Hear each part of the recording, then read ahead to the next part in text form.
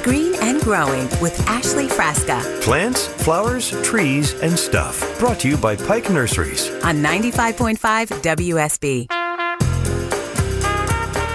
Welcome back to Green and Growing here on 95.5 WSB. So glad you're along this Saturday morning. I feel like it's been a full show, and we've gotten a lot of great questions from you, and we're going to keep on going with that. 404-872-0750. But Seth Hawkins with us from the Georgia Forestry Commission. And Seth, we've been talking about summer tree care.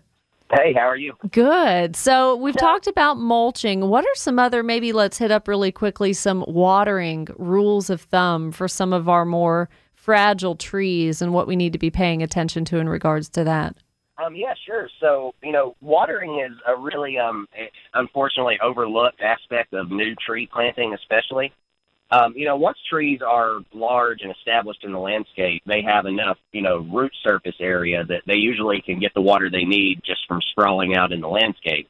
However, that first, 2 to 3, maybe 4 years after planting is what we call the establishment phase. And like I said, for about the first 2 or 3 years after planting, pretty much from March through October, you really should be supplementally watering your trees unless you're getting a whole bunch of rain, which obviously we have this spring.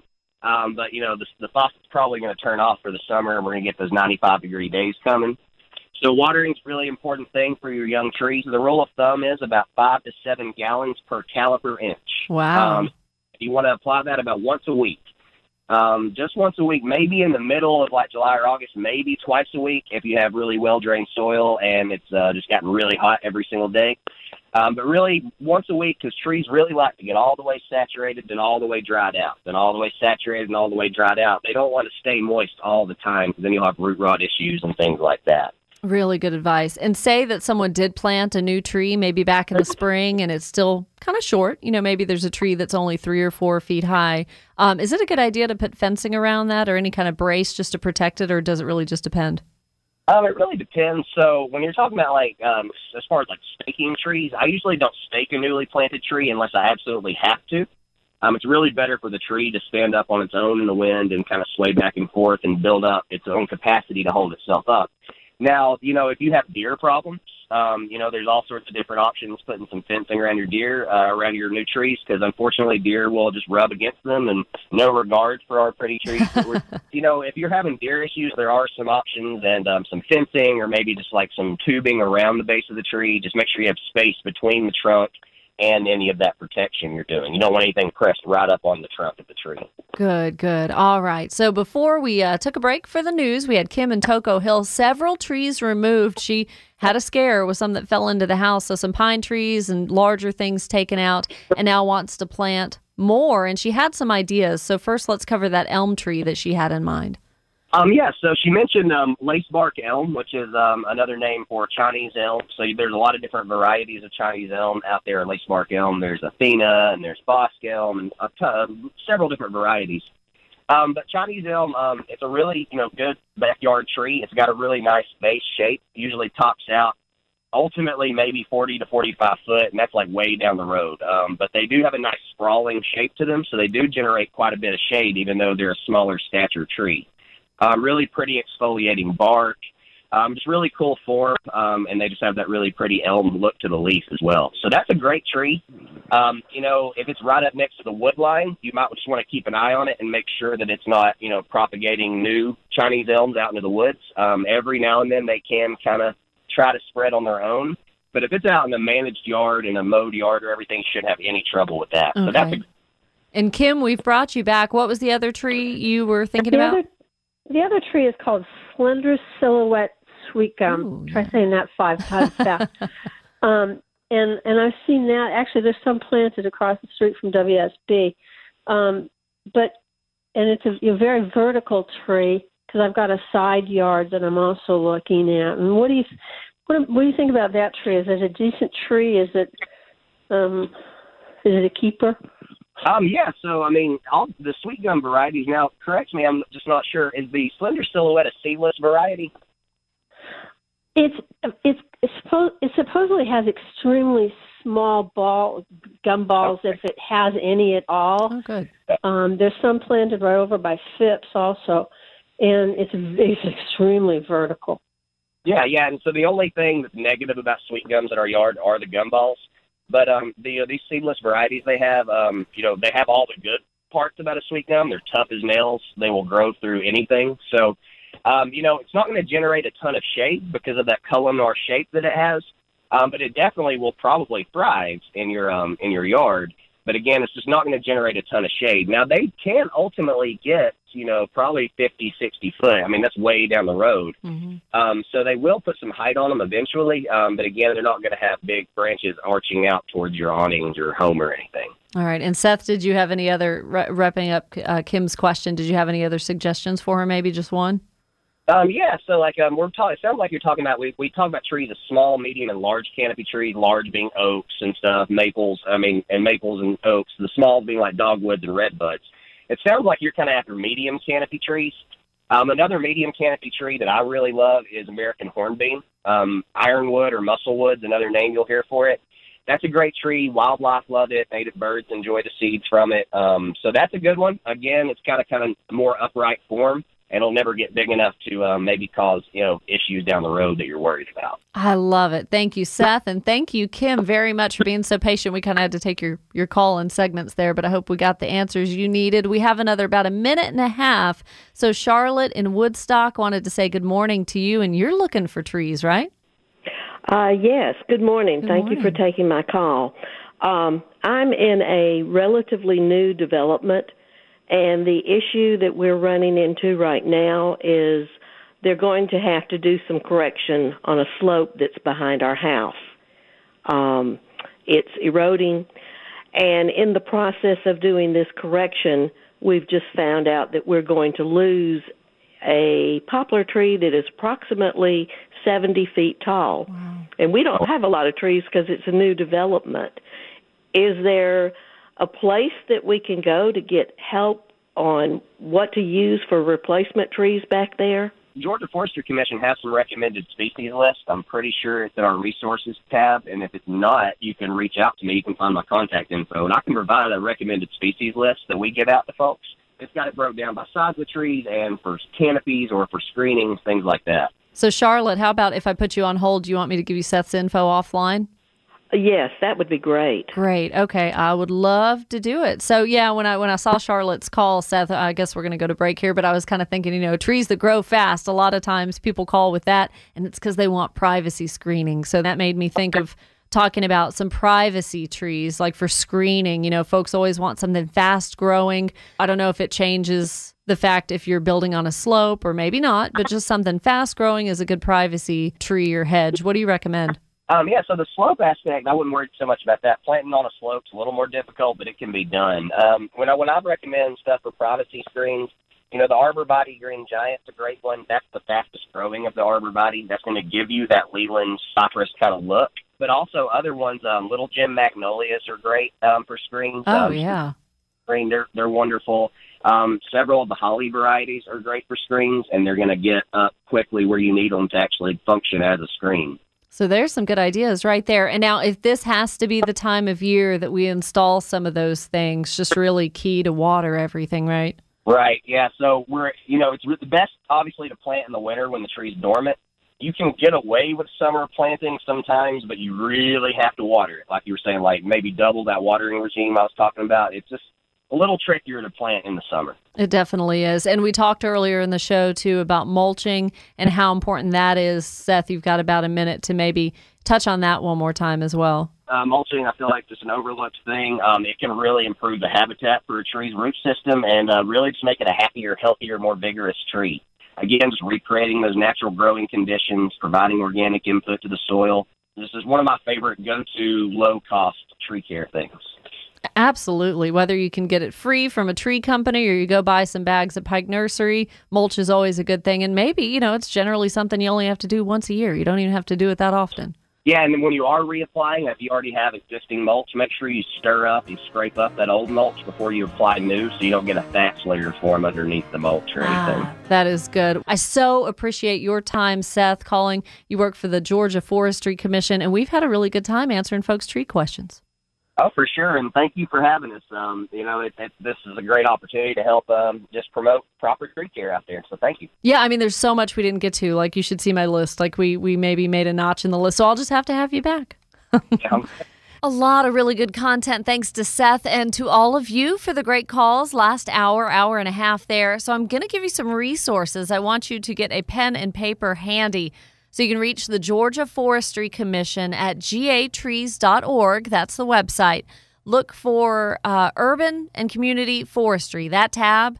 And then you scroll down and find a regional specialist like Seth for your area right there. And also something else Seth wanted us to share as well. When you go to gatrees.org, go to resources and you can search by keyword or by topic. And there are some great PDF like document files there that you can look at. And one is arboriculture and tree care fact sheet. So those are pretty interesting. Some other resources and websites that I refer to quite often that I think you're going to like.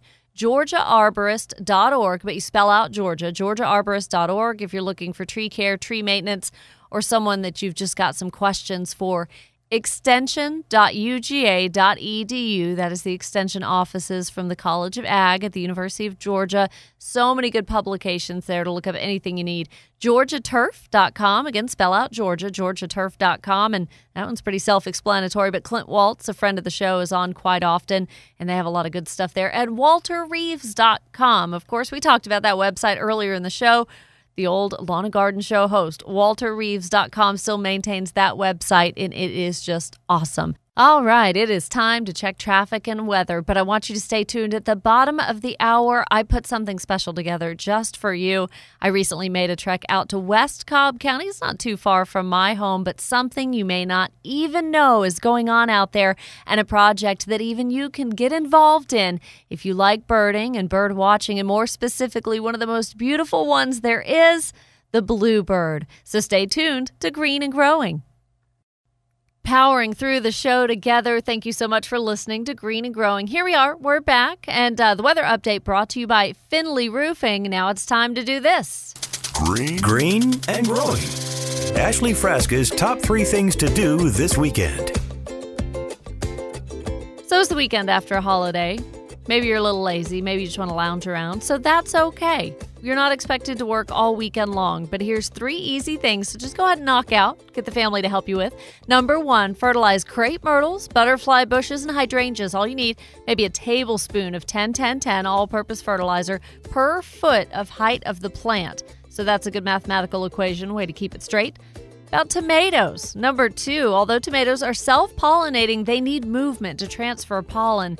If it's hot and it's calm and the air is just still for several days, you just have to gently shake the plants to assure pollen transfer and fruit set. But of course, a lot of you are already seeing some fruit on the tomato plants, so good for you. Hot temperatures, too, can interfere with blossom set. Just keep that in mind. And number 3, keep an eye out for tomato hornworm. We talked about this earlier in the show. Green caterpillar. Really strange looking dude. He does have horns. I don't know if he's poisonous or not, but he's just something like out of a fairy tale. I don't know. But they can do enormous damage overnight. They just defoliate the leaves on tomato plants, and they're also known to affect some other kind of plants as well, not just on tomatoes, but they can get into potato, eggplant, and pepper as well. So best thing to do, just pick those guys off by hand, dispose them. It's said that you can kill them just by dropping them in soapy water and just check under the leaves and the stems, and a lot of times they camouflage into the stem of the tomato plant. So all of that, keep that in mind. All right, looking backwards, good stuff we've had over the last hour with Seth Hawkins of the Georgia Forestry Commission. Now it's time to look forward as we approach 8:30. I've put together a special piece for you out in West Cobb County. Visited with Jim Bearden of Green Meadows Preserve, and a great project he's involved in out there. Even ways for you to get involved as well if you have a passion and you have the time for birding. I want you to stick around for that. It's time to take a look at news, weather, and traffic. And of course, we'll be back to Green and Growing. I'm Ashley Frasca, and you are listening to WSB. Hey, welcome back to Green and Growing. Thanks for being here. You know, at the bottom of the last hour of the show, here we are in the 8:30 half hour. We always have Pike Nursery join us, and glad to do so because they just end the show with a certain excitement and a certain yearn for wanting to get out and gardening. And boy, do we have something really fun for you this Saturday. I want to thank Kara Ziegler with us, the regional manager at Pike, or one of the regional managers of Pike Nursery. How are you this morning, Kara? I'm doing great. How are you? Doing really well. So this is something fun, and I've actually seen a lot of activity on social media, garden blogs and things that I follow, folks wanting more information and how to be more successful with succulents.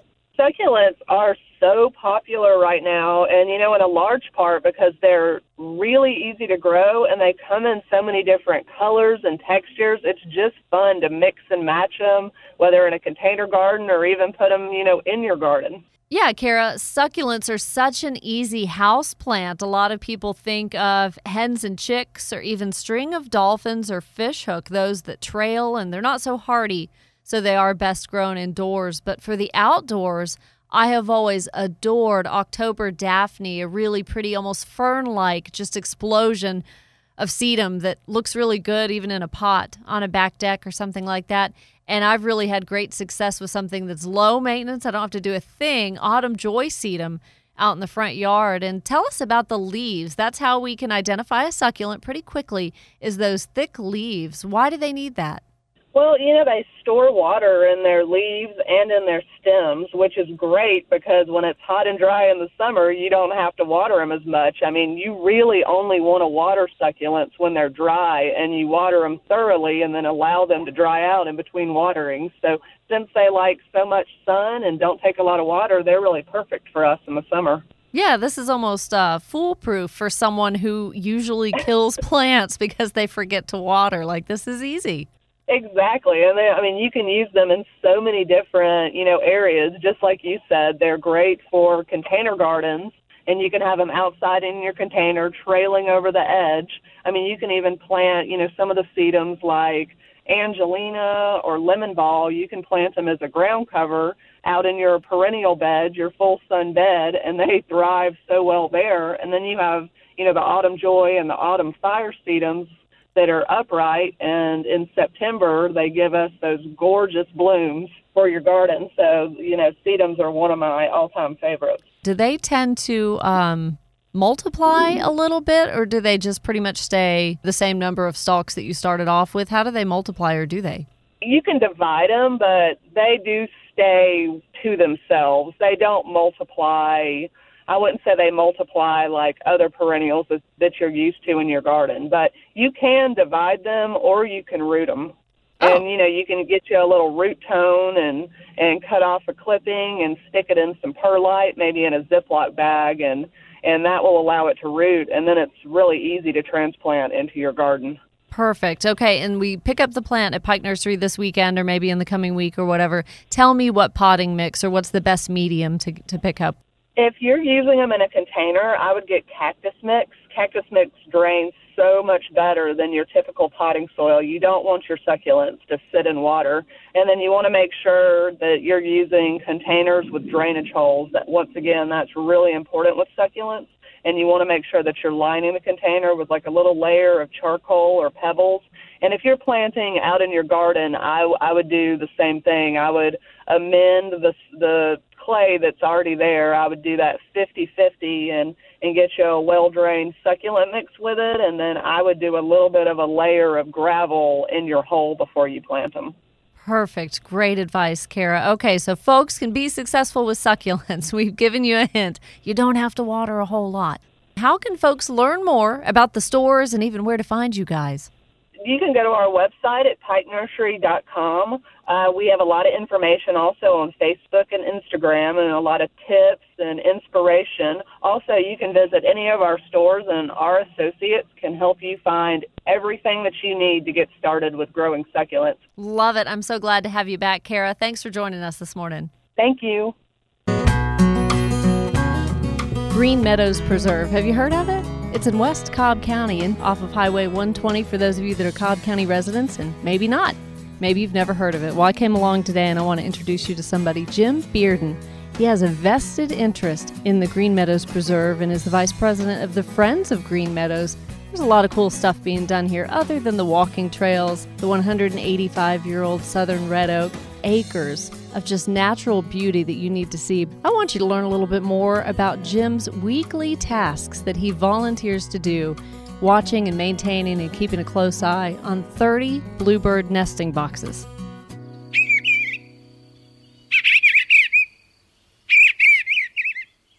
When we identify a bluebird nest, what materials do they use? They like pine straw, and when it's available, that's their material of choice. Chickadees like moss and hair.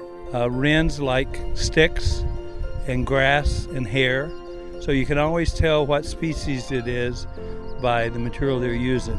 Sometimes I go out here, and if I don't clean it fast enough, if I have a chickadee, I'll have a bluebird build on top of it. And then if something happens and they don't lay their eggs, a wren will come in and build on top of that. Which parent is responsible for doing most of the construction? Both build the nest. Only the female can lay the eggs, and only she can incubate the eggs. And while she's sitting on the eggs, the male feeds her. He brings her food.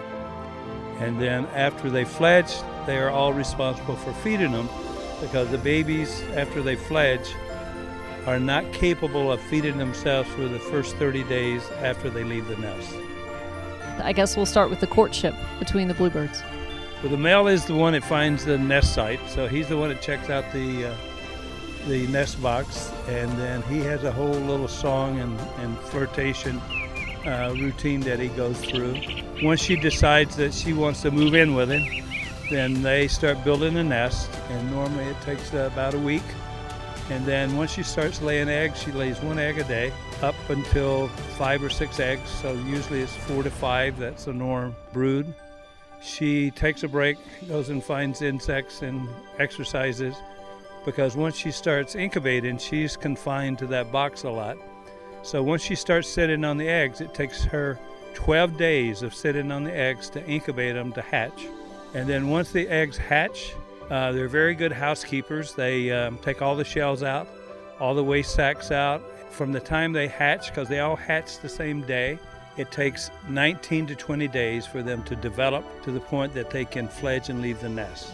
Once they leave the nest, they fly to perch or then up into the trees. And then for the first 30 days after that, you see them out. You see little specks on their chests. And 4 or 5 of them will be lined up on the limb crying and begging for the parents to feed them, and the parents feed them. They're not born with the knowledge of how to feed themselves, so the parents have to teach them. And one quick question, you mentioned earlier how smart bluebirds are. What's maybe one thing people would be surprised to know about bluebirds?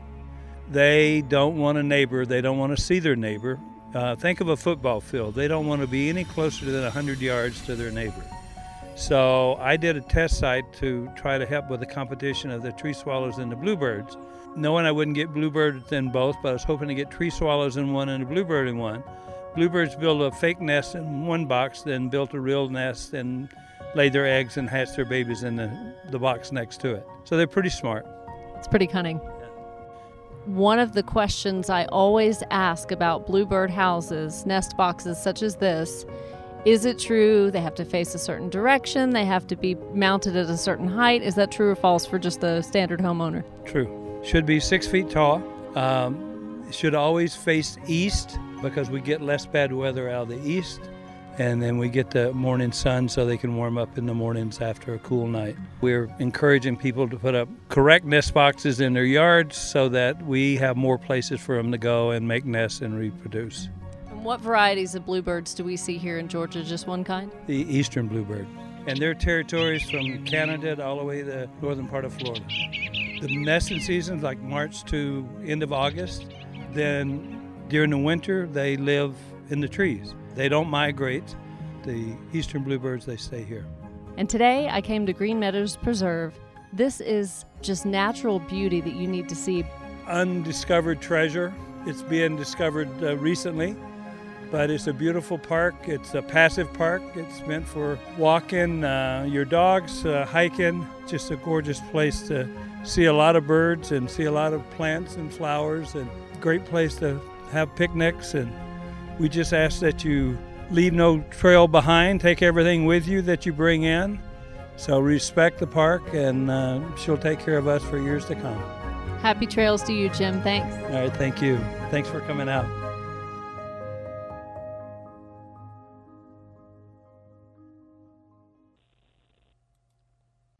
That was an update on your weekend weather. Thank you, Finley Roofing, for sponsoring that weather update. Want you to plan the weekend accordingly so you can keep everything right here all weekend long on 95.5 WSB for news, weather, and, of course, traffic updates as well. So I've been out today. You are listening to some of the best content that we've had in the recent couple of months. Seth Hawkins, thank you so much to him from the Georgia Forestry Commission. And Walter, what a great conversation about tomatoes. I hope that makes you go out and inspect your garden a little more and just kind of investigate. Make sure that everything seems to be working correctly. Lots of garden blogs right now just showered in tomato questions, whether it's a calcium deficiency or blossom end rot. Some folks even experiencing sun scald. So just always make notes in a journal or a diary of what you're experiencing if you can diagnose what it was, and that way you can better prepare for next year. Speaking of preparing, I want you to maybe make things easier on yourself in the landscape this weekend.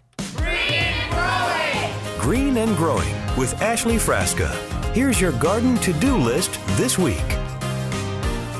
So if you don't know what you can be doing just in between rain showers and, of course, the typical summer weather in Georgia, that's good to fertilize crepe myrtles and butterfly bushes, maybe Mexican petunias, hydrangeas.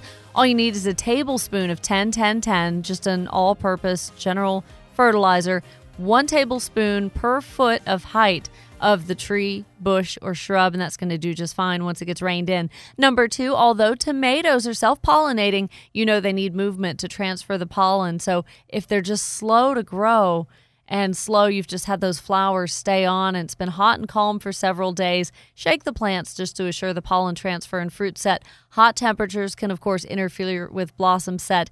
And, of course, you've got the fruit growing now. Just keep an eye on it almost every day to ensure that you don't have pests. And number 3, speaking of pests, one you're going to look out for, tomato hornworm. We've talked about this throughout the show today. That thick green, bright green caterpillar looks really evil. And I don't think he's going to hurt you, but he can do enormous damage just even overnight to one tomato plant. So when you see the damage, check under the leaves and along the stem. That's where you'll find him. He kind of blends in. Hand pick them to dispose of them. Maybe drop them in a thing of soapy water, and that's going to help flush them out and hopefully get rid of them. So again, it's been a great show. And later on this month, maybe even next Saturday, I'm hoping to talk to Erica Glazner about a really unique project that's being done with Zoo Atlanta, how we're helping to keep all of those precious little animals at Zoo Atlanta fed. And of course, if you want to bring the family over to the zoo, that is something maybe good to do, social distancing during quarantine and all that. You have to have reserved ticket times.